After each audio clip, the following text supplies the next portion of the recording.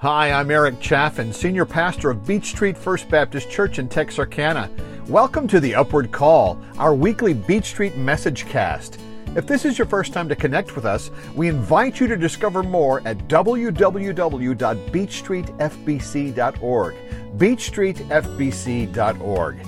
Thanks so much for joining us. We pray that today's message will inspire and challenge you as God speaks to you through His Word. We're in Hebrews chapter 11 this morning. Hebrews chapter 11, part 4 of our Victorious series. We'll be looking at verses 1 through 6 of Hebrews 11. Folks, you know, we live in a society that has made us very cautious about accepting truth claims. It's hard to know who or what to believe anymore. In fact, the internet is filled with all sorts of supposed news on topics that range from politics to the economy, to world affairs, to medicine, to conspiracies. And all of the writers claim that their stories are true. Even though the facts that these self-purported experts are spouting regularly contradict each other. You know, and even when we do question, you know, something that we read, whether or not it's actually true, inevitably someone's going to respond this way. They're going to say, well, yeah, I know it's hard to believe, but you're just going to have to take it on faith. Really? No, I don't think so. You see, is faith really jumping blindly into belief? It's not. And we're going to discuss that more at length this morning. Throughout the Bible, you see a whole different concept of faith. In fact, the author of the book of Hebrews has provided us with a wonderful passage that has encouraged a lot of believers in times of persecution and struggle and trial and suffering. In fact, the word faith occurs 27 times. And the expression by faith occurs 22 times in this chapter. And so Hebrews 11 really provides real-life examples of people who faced overwhelming situations and yet lived peacefully through them, even when God called them to believe some pretty incredible things. And as Christians, we need to embrace a different understanding of faith than the jump in blindly variety that the world does. You see, these figures of the past, by their true faith, were approved by God. They pleased God. But that sort of faith doesn't have to be restricted to folks in the past. It can be evident in our lives too. And that's part of the reason this passage exists, to motivate believers and to encourage them to also persevere in victorious faith, which really leads us to the big idea behind today's message, that my faith in God makes me victorious. Well, in today's passage, Hebrews 11, 1 through 6, we find three different aspects of true faith. All right? Here we go. Number one, we find a faith that's assured in God. Look at verse 1 with me. Writer of Hebrews says, now faith is the reality of what is hoped for, the proof of what is not seen. For by this our ancestors were approved. By faith we understand that the universe was created by the Word of God, so that what is seen was made from things that are not visible. So we see two basic thoughts here at work in verse 1. First thing about verse 1 that I want you to notice is that faith is an inward certainty.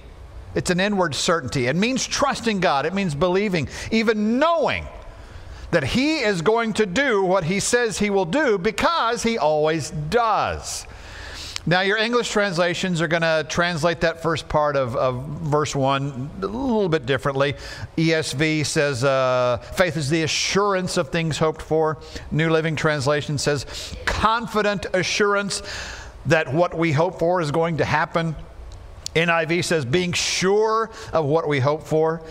The Amplified Bible, which is the version of the Bible that really takes the original biblical words and it expands the semantic range, it calls faith the assurance, the title deed, the confirmation of things hoped for, or divinely guaranteed. So faith is the certainty that God is going to do exactly what He has promised to do. Now, anything else, anything based on guesswork, on wishful thinking, that's going to end in failure. God is a God who responds to a people's faith in Himself and in His promises. You see, if you climbed up on top of the tallest building in downtown Texarkana and said, I'm going to jump off this building and I'm not going to hit the ground. I believe that God's going to make me fly. I have prayed for it. I have asked Him to hold me up. I have a peace in my heart that He's going to make me fly. And in the name of Jesus, I claim it. I believe that this is His will. And so I'm going to leap off this building and He's going to make me fly. Now, before you do that, do me a favor. Tell me whether you'd like to be cremated or buried. Yeah, because it's not going to end well for you. See, here's the thing about faith. Faith must have some revelation from God, must have some promise of God as its foundation. It's the assurance that God will do exactly what He has promised to do. But it's not a leap in the dark. Because we've placed our faith in God alone, we have the inward certainty of things hoped for. But we also have this. We see that faith is an outward conviction. Look at the rest of verse 1. The ESV calls it the conviction of things not seen. NLT says evidence of things we cannot yet see. The NIV being certain of what we do not see. And the Amplified Bible translates it this way. It says the conviction of their reality. Faith comprehends as fact what cannot be experienced by the physical senses. So, faith has substance. It's an assurance based on the reality of what God has already said and has already done. And we have a record of what He's already said and already done. It's called the Bible. So why would we ever doubt His promises for the future? Now, if you're one of those that likes to, keep a spiritual diary, a prayer journal, blessings journal, whatever you want to call it, you know what? You also have a personal record of what God has done in your own past. And that helps you to walk in confidence as you face the future, even though you don't know what the future holds, even though you cannot yet see it. Now, not seeing doesn't have to be a deterrent to your faith, does it? I mean, what are some things that you can't readily see, but you know they're there? Well, molecules, atoms, stuff like that. Electric wiring in the walls. Okay, well, if you want to rip off the sheetrock, you can see the electric wiring, but normally you can't see it, but you know it's working. We've got lights, we've got air conditioning. What about radio waves? Wi-Fi signals. Yeah, we know that they're working when the pastor's sermon gets really boring and there's somebody back there tweeting or posting on Facebook. They're using the Wi-Fi, aren't they?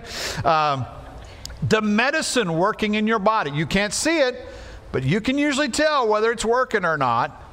The gas in your tank. Can't see that, but you know it's working because your car is still running. The wind. Can't see it, but we can hear it. We know it exists because of the things that it moves. So, what helps us to have faith in God even though we can't see Him? Well, first and foremost, we have the Scripture, the Bible. We have the Word of God recorded for us. Now, as believers, we also have the guidance of the Holy Spirit impressing upon us the reality, the truth of what God says in His Word. We also have His work in creation. The Apostle Paul wrote in Romans chapter 1, verse 20, that God's invisible attributes, that is, His eternal power and divine nature, have been clearly seen since the creation of the world, being understood through what He has made. As a result, people are without excuse. In other words, because we can see God's design and nature, there's no excuse for not believing that He exists. But because we can see God in creation, note what the writer of Hebrews said here in verse 3. He said, by faith we understand that the universe was created by the Word of God, so that what is seen was made from things that are not visible. You know what else helps us to have faith in God even when we can't see Him? A changed life. A changed life. Folks, there are not many apologetics for the Christian faith that are more powerful than a life that's been transformed by God. What about answered prayer? See, because we believers accept the reality of what God has done in the past, we're willing to walk by faith as we look to the future.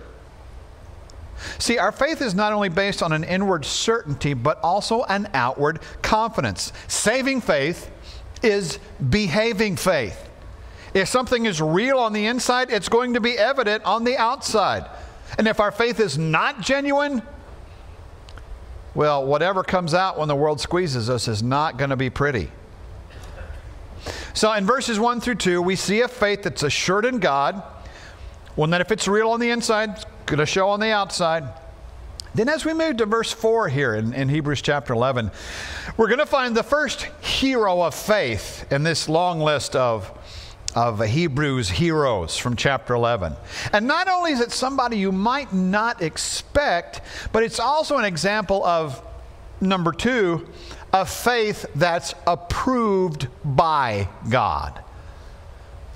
Look at verse 4. By faith, Abel offered to God a better sacrifice than Cain did.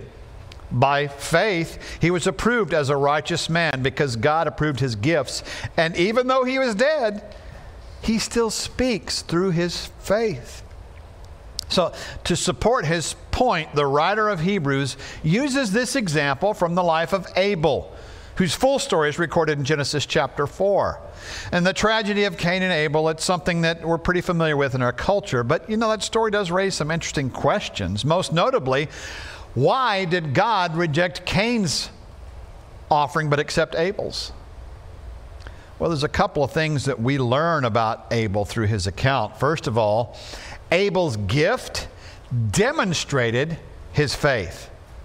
Now, my best answer to the acceptability of Abel's offering over Cain's is that Abel was able to choose the very best of his flock to offer to God, the firstborn of his flock. Now, on the other hand, Cain seems to have been somewhat careless in his choice for his offering.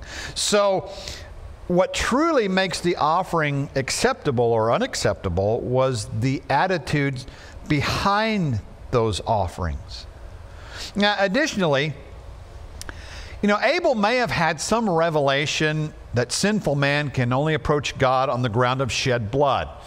Remember the writer of Hebrews in chapter 9 said, without the shedding of blood, there is no forgiveness of sin. Well, it's possible that Abel may have learned this concept from his parents, Adam and Eve, who, as you recall, were restored to fellowship with God only after he had clothed them with skins of slain animals. At any rate, he exhibited faith by approaching God with the blood of a sacrifice. And God declared him righteous, not simply because he offered a blood sacrifice, but more specifically because he offered it with an attitude of faith. Now, let's take that one step further. Was Abel's sacrifice given in faith also an act of worship? Well, yeah. Abel's gift demonstrated his faith. We've just seen that. But you see, Abel's faith drove his worship. Abel's faith was expressed as a form of worship. Worship by way of an offering, but certainly an act of worship. Now, that raises an interesting question. What is the relationship between faith and genuine worship? Of course, we know that worship is declaring God's worth, with music or with words and prayer and giving. So it can take the form of singing or reading or declaring what we truly believe down deep in our hearts and minds about God. But it's so much more than just pretty music or impressive sounding words.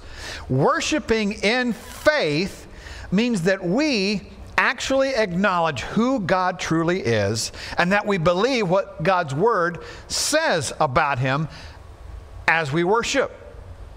So, worship's not about getting swept up in emotion. Although, when we worship God in spirit and truth, sometimes it does affect us emotionally. But feeling good is not the motivation for our worship. God's worth is the motivation for our worship. Likewise, worship is not something we do because we like music or because we like good teaching. Worship is a faith response. It's me saying, I believe in you, God. I have faith that your promises are true. I have faith that you are who your word says you are. And I'm responding to that truth with celebration, awe, joy, or thankfulness, because that's what you deserve. Worship is your worthship. So, faith is confidence and trust in God. It's a response to who God is, to what He says, to how He has worked. Now, Abel expressed that confidence, that faith, through his worship. But here's the thought. By this example of Abel and all the others that we read about in Hebrews chapter 11, we gain an understanding of what it really means to leave behind a legacy of faith. Okay, so then what are some ways that our influence as people of faith affect those who follow us? Well, most obvious is the life that we're living before watchful eyes of family and friends and coworkers and neighbors and relatives.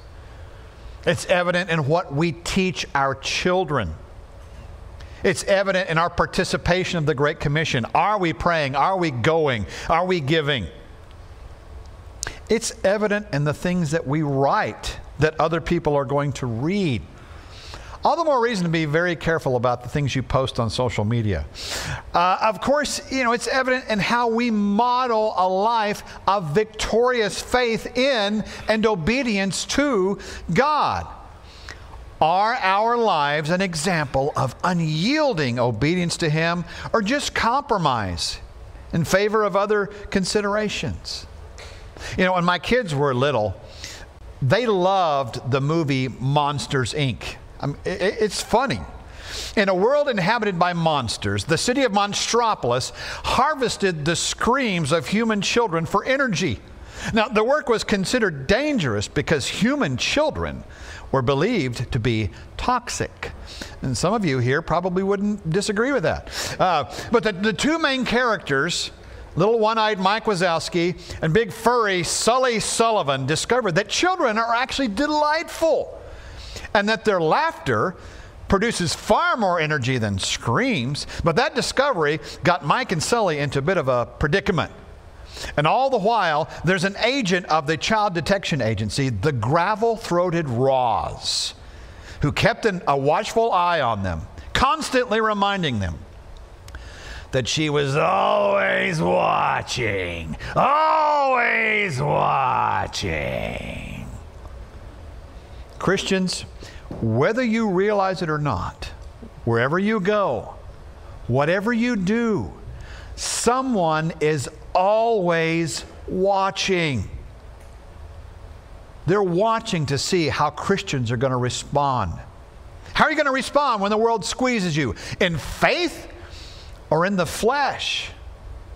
See, the answer to that question is really going to determine the type of legacy that you're going to create for those who come behind you.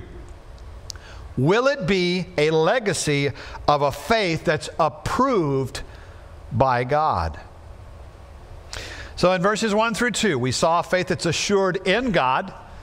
Then we saw a faith that's approved by God. But as we move on to verses 5 and 6, we're going to find another lesser-known biblical hero who demonstrated incredible faith. Number 3, faith that's appealing to God. Look at verse 5. By faith, Enoch was taken away, and so he did not experience death. He was not to be found because God took him away. For before he was taken away, he was approved as one who pleased God. Now, without faith, it is impossible to please God, since the one who draws near to Him must believe that He exists and that He rewards those who seek Him. Now, there's a couple of truths about faith that come through pretty clearly in these two verses, okay?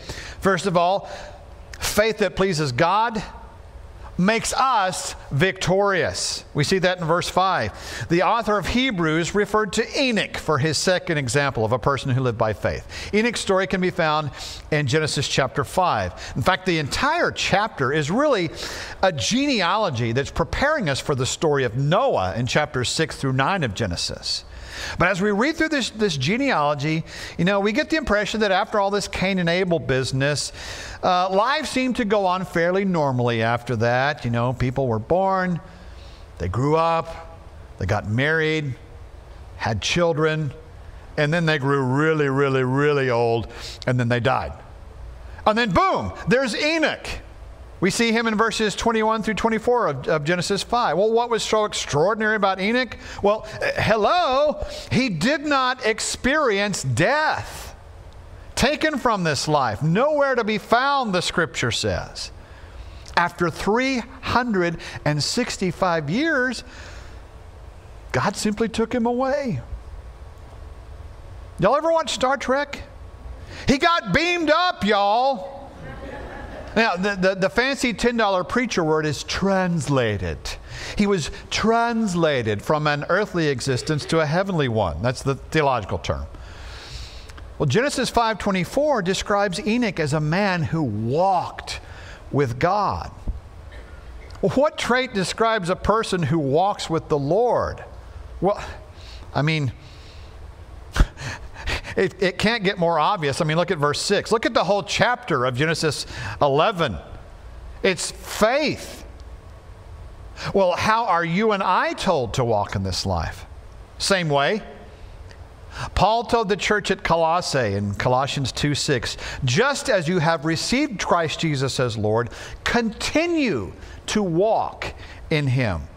Okay, well, how did we receive Him? By faith. So how do we walk in Him? By faith. We walk by faith, not by sight, Paul said in 2 Corinthians 5:17. So because of his faith, Enoch went from walking with God in this life to walking with God in eternity. Now, while you're probably not going to experience the victory of skipping the death process and being translated straight from earth to heaven, unless, of course, the return of Christ occurs in your lifetime, you can still rest assured that because of your faith in Jesus Christ, you are already victorious over sin and death, and you are going to share in Christ's glorious resurrection life, both now and in eternity. So faith that pleases God makes us victorious. Okay, but here's a question. How does our faith please Him? Well, verse 6 gives us the answer, where we find that faith that exists makes us victorious. Faith that God exists makes us victorious. Like any good teacher, the writer of Hebrews here, he stops to emphasize his point and says, without faith, it is impossible to please God. Oh, and here's something else. Without faith, our works of service to the Lord, they're never going to happen if we don't believe that He exists and that He rewards those who seek Him, as it says in verse 6. See, we live the way we live because we know that God exists, and we do what we do because we are sure that God is there. We live to please God and to serve His church because we believe that God exists and that He's going to reward those who seek Him. So verse 6 says, without faith, it's impossible to please God. Okay, so why is faith necessary for pleasing God? Well, He says it right here, okay? So it's in the Bible. God says faith is necessary. But also because faith is required if we're going to truly obey God. Think about Enoch's ancestors, Adam and Eve. They didn't really act in faith. They didn't believe what God had told them about that tree in the middle of the garden business. Yeah, that didn't work out real well for them. Why is faith necessary? Because the requirement of faith allows us the ability to either choose God or to reject Him. That's the way we're created. If we didn't have that choice, we would be robots, mindless automatons with no free will. But that's what makes our love for God genuine, because we have the choice to love Him or not. Faith is necessary for pleasing God because the presence of faith, or the absence of it, which is disbelief in a person's life, that's how God judges who is justified and who is righteous. And on the flip side, who is condemned. And also because without faith, as I mentioned, our works are never going to happen. There's no motivation to do anything to serve the Lord if we don't believe that He exists and that He rewards those who seek Him. So a faith that pleases God is one that believes He exists, one that believes He rewards those who seek Him. But just what sort of rewards are we talking about here? What sort of rewards do we experience when we exercise our faith? Well, there's the spiritual rewards. There's intimacy with God, with God. There is power to fight the enemy, power to overcome sin, power to carry out God's plan for us. Of course, there's the eternal rewards. The Bible speaks of rewards, crowns that we'll be given in eternity, only given to the faithful. And of course, there's the ultimate reward, the eternal life that we're gifted by God because of our faith in the completed work of Jesus Christ on the cross for us. So the rewards are both spiritual and eternal. Here's something else, though. True faith has both a present and a future aspect, okay? God exists and He rewards. Those who have true faith live in confidence that He's going to reward them in the future. But also, they know that God is personal and that He is active on behalf of the faithful here in the present, giving us the power to walk victoriously by faith in this world. You read the scripture earlier, 1 John 5:4. The Apostle John wrote that everyone who has been born of God conquers the world. This is the victory that has conquered the world, our faith. You've sung it a zillion times in that old hymn. Faith is the victory that overcomes the world. Which really brings us full circle back to the big idea. My faith in God makes me victorious. Okay, but how do we live in response to that? Okay, how do we take that truth? How do we put feet to our faith? How do we live in response to what we've discussed this morning? Let me give you 3 action steps. These are just a springboard, a launching place. It's hardly an exhaustive list, but 3 simple things. First of all, trust. Okay, trust the Lord. Take a minute every day to verbally express your trust in God. To just say, God, today I choose to trust you. Now, you may not feel like trusting Him, but you make that choice. God, I choose to trust you. So tell Him that. Tell Him you're going to trust Him throughout the day. Tell Him why you're going to trust Him every day. Here's the second one. Study. Read the Word. Now, with regard to this particular topic, Old Testament stories of the men and women who are mentioned here in Hebrews chapter 11, that's a great starting place. Read about their lives. Find out about how they expressed confident faith and trust in God. And consider taking notes, journaling the things that you observe in that study. And then here's a third thing. Encourage. Encourage one another. See, even as God has used the lives of those people in Hebrews chapter 11 to encourage us, we in turn should choose to be an encouragement to others. to somebody else. Encourage their faith and trust in Christ by telling them how you trusted Christ in a similar situation. Church, our entire life is about faith. Bible tells us in Mark chapter 11, verse 22, to have faith in God. Romans chapter 1, verse 17, Paul, who's actually quoting Habakkuk 2:4, says, the righteous will live by faith. Are you walking in a faith that's assured in God, approved by God, and appealing to God? Now, faith is how we're saved. That's really where it all begins. Ephesians chapter 2, verse 8, for you're saved by grace through faith. And this is not from yourselves, it is God's gift, the Scripture says. If you have never come to faith in God through Jesus, you might be sitting there thinking, what's the point? Really, what can this really do for me? What can faith do for me? You know what? That's a legit question. What exactly will faith do for you? Well, beyond the fact that, faith in Jesus will save you from the penalty of sin and grant you eternal life with God in heaven, there are some certain things that faith does in the life of a believer. See, faith calms our fears. Faith cushions our falls. Faith confirms our future. It claims God's finest. It challenges our failures. Oh, and get this.